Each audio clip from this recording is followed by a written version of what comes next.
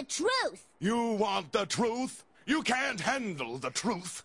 No truth handler, you. Bah! I deride your truth-handling abilities. Will you get to the point? Yes, only I could have executed such a masterpiece of electoral fraud. And I have the records to prove it. Here, just look at these. Each one a work of Machiavellian art. But why? Because you need me, Springfield. Your guilty conscience may force you to vote Democratic, but deep down inside you secretly long for a cold-hearted Republican to lower taxes, brutalize criminals, and rule you like a king. That's why I did this, to protect you from yourselves.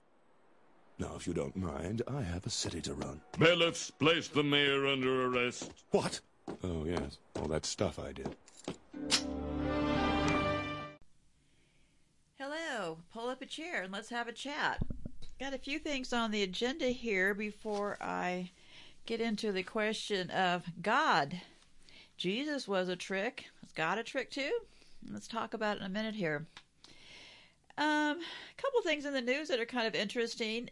USA Today did a article. It was like today in USA Today, and it said 45,000 bridges in the United States are in poor condition. So, I don't know what the plan is here, but if it were me, I would think twice about rolling a tank over any of the bridges here. So, anyway, another thing, and an interesting thought as far as the babies in the hospitals. You know, one thing that's really possible is that I was reading one hospital this was a hospital in the Los Angeles area. They announced that they deliver 8,000, of course it's 8, right? It's probably like 7,000, but they want to say 8,000 babies in a year. And I thought, wow, a lot of babies moving around, right? Well, one thing about this baby operation that makes a certain level of sense is, you know, I was talking about that Denver airport and the fears over the tunnels and stuff.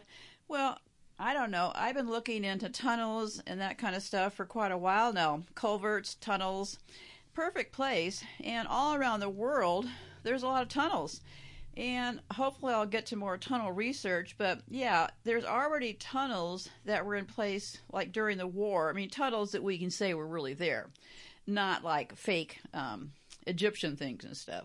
But we could visibly see that in certain countries in Europe, there are tunnels, right?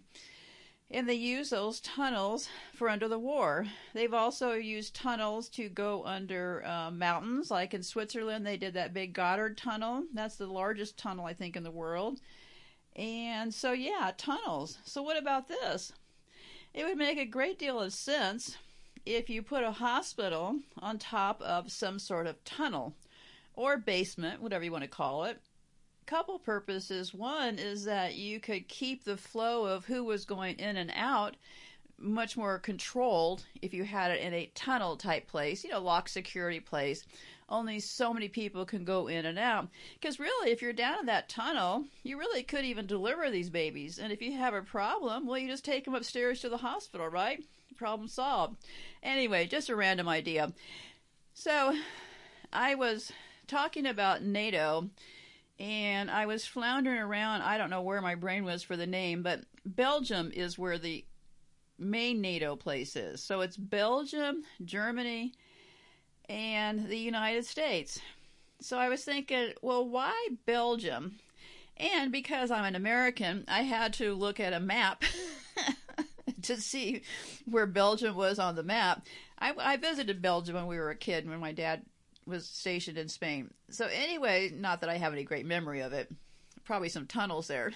But anyway, so it dawned on me. I thought, well, Belgium is actually what they consider the headquarters for NATO. Okay. So I thought, well, why Belgium? Well, I don't know yet. Belgium's a developed country with an advanced high-income economy. It has very high standards of living, quality of life, health care, education, and is categorized as very high in the Human Development Index. I shudder to think what that means.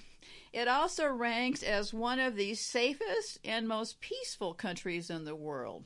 Interesting, huh? So why Belgium? Well, I'm going to throw a little shade on Belgium here because not that it really matters, but why would they set up Belgium? Well, seems kind of obvious to me, but I'll just tell you what I know so far, and then we'll get to the real point for today. Of all the European countries directly involved in the Second World War, Belgium was the first to restore its economy. Imagine that, almost like they didn't touch it on purpose. Having suffered much less destruction than its neighbors, and Belgium, if you're also an ignorant American, I'll tell you, Belgium is right on the border of Germany. So, having suffered less, Belgium's economy activity was relaunched faster and more easily after the war than elsewhere in Europe. With a limited claim to the funds made available by the United States in 1947 through the European Recovery Plan, also known as the Marshall Plan, it would take only a year for Belgium to recover to its pre-war economic activity. So, do tell, looks like the United States gave Belgium a hunk of money according to the Marshall Plan in 1947. Good for them, right? Good for them. Probably they figured if they blew up Belgium during the war, building their little NATO place would probably cost more money, right? Not that cost would enter into these gypsy Jews' minds. This rapid reconstruction and financial fortune, known as the Belgian Miracle, offered a pretext for Belgium to shift its foreign and defense policies toward multilateral cooperation with its neighbors to protect its advantageous post-war economic situation. So Belgium made out like a bandit, right? The Benelux Customs Union, I don't know what this means. It's Benelux, B-E-N-E-L-U-X. Now remember, I'm an American, so don't go after me too hard. It probably means something that educated Europeans would know about. So the Benelux Customs Union, which eliminated tariffs from all internal trade between Belgium, the Netherlands, and Luxembourg, was one of the first successful examples of post-war intra-European integration when it became operational in early 1948. I don't know.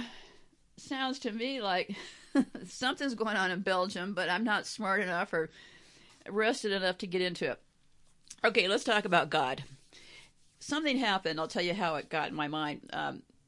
Yesterday, I think it was, in an email, Andy said something that referred to our Creator. Okay, our Creator.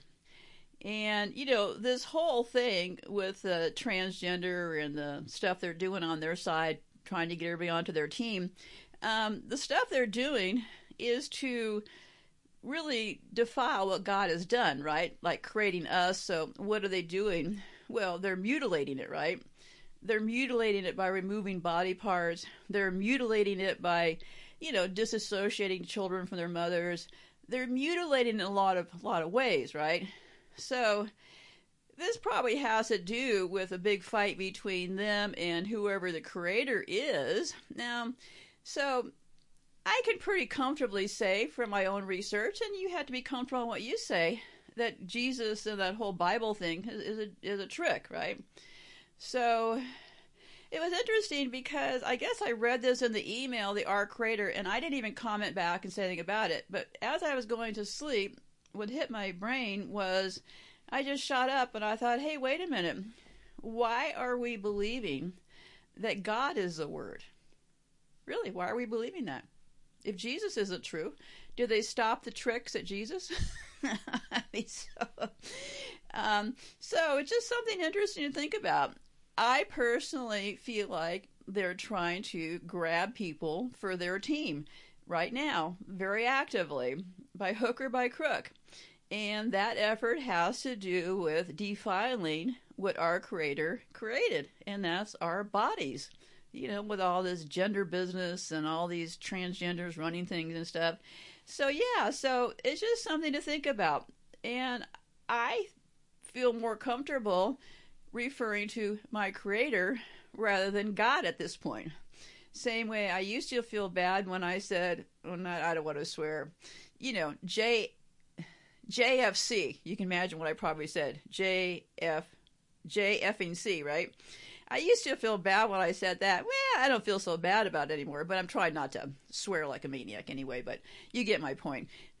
I don't know that I know for myself, I'm removing the God word from my vocabulary until I know better, can do better, or understand better. Because, I don't know, it doesn't make any sense that they would have stopped the tricks at Jesus, okay? It doesn't make a bit of sense right there. So, I always feel like this when you do research. If it makes sense, it probably does make sense. And if it doesn't make sense, probably for a pretty good reason, right? So I think that in order to keep moving along here, the goal is to keep questioning everything, not getting too comfortable into any one area. And so I think we really need to think about this God thing. So that's my thoughts for today. I have more to do with this sack stuff and everything else, but this is a pretty big subject. I mean, I've been talking about their tricks with Jesus, so just something to think about, okay? Just something to think over in your own mind. Be safe out there. Goodbye for now.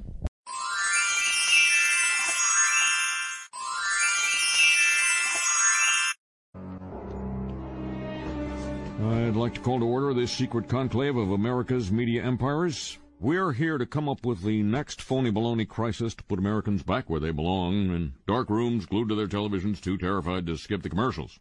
Well, I think... NBC, you are here to listen and not speak. I think we should go with a good old-fashioned public health scare. Yeah. A new disease. No one's immune. It's like the summer of the shark, except instead of a shark, it's an epidemic. And instead of summer, it's all the time. That is smoke. Now, I hate to be the guy who derails what everybody else loves. He loves being that guy. But, Janice, we do have standards. This can't be a made-up disease. The only moral thing to do is release a deadly virus into the general public. We do have something we've been holding on to, but it hasn't been tested. Get over here, NBC. Well, we certainly believe in testing, but Wow. Oh, yeah. So, we've got our deadly disease. Now, we just have to blame it on something that's in every household, something that people are a little bit afraid of already. House cat flu is coming, people. The Center for Disease Disinformation predicts with some degree of probability that the house cat flu might spread in the following hypothetical outbreak pattern. So petter beware, that warm body on your lap just might be ready to destroy your tender fiddles.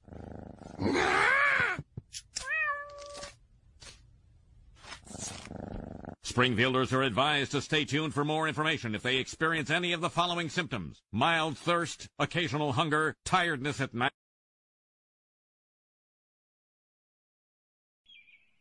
Bart, would you like to read a book?